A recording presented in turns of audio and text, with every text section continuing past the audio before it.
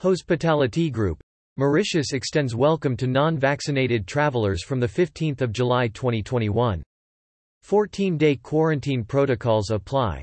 Réunion Island removed from Red List. Dubai, UAE. The 29th of June 2021, Mauritius will allow international travelers without COVID-19 vaccinations to enter Mauritius, subject to undertaking a mandatory 14-day in-hotel room quarantine. From 15 July 2021. Travelers from Réunion are also able to enter Mauritius. Mauritius is opening in phases during 2021, with the first phase from 15 July to 30 September 2021 now being extended to both vaccinated and non-vaccinated visitors. Non-vaccinated visitors from 15 July 2021. Visitors who have not been fully vaccinated are required to book a 14-night in-room quarantine stay in one of Mauritius' quarantine hotels before departure. Visitors will stay in their room during this time and meals will be delivered to them. A quarantine hotel stay is only available for non-vaccinated international visitors and returning Mauritian nationals and can book through a tour operator, travel agent or directly with the hotel. A full list of approved quarantine hotels and entry requirements are available at www.mauritiusnow.com. Fully vaccinated travelers from 15 July 2021 to 30 September 2021. Different arrival protocols apply for fully vaccinated travelers, with Mauritius launching a unique 14-day, resort bubble, holiday on the island. Fully vaccinated visitors will be able to enjoy facilities within their chosen hotel, including the swimming pool and beach.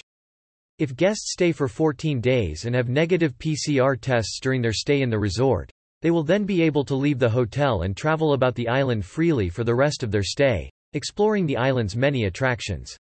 However, for shorter stays, they may leave the resort earlier and travel back home. Non- or partially vaccinated visitors are unable to use a resort bubble package. The approved COVID-19 safe, resort bubbles, as well as entry requirements for are available on www.mauritiusnow.com. All travelers must undergo a PCR test between 5 and 7 days before departure, and a negative result is required to travel to the island. Travelers will also have a PCR test on arrival at the airport in Mauritius, on day 7 and 14 of their resort bubble or quarantine hotel, as applicable.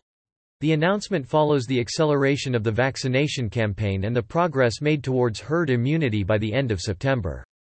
Tourism employees were prioritized during the vaccine rollout. This has enabled a prompt and safe restart of the Mauritius tourism industry. The country's response to the pandemic ranked among one of the best in the world, as the Mauritian government responded promptly with stringent control measures and protocols. The safety of Mauritians and visitors has been a top priority since the outbreak of COVID-19, and the success is a result of a joint effort by the Mauritian government and the country's population.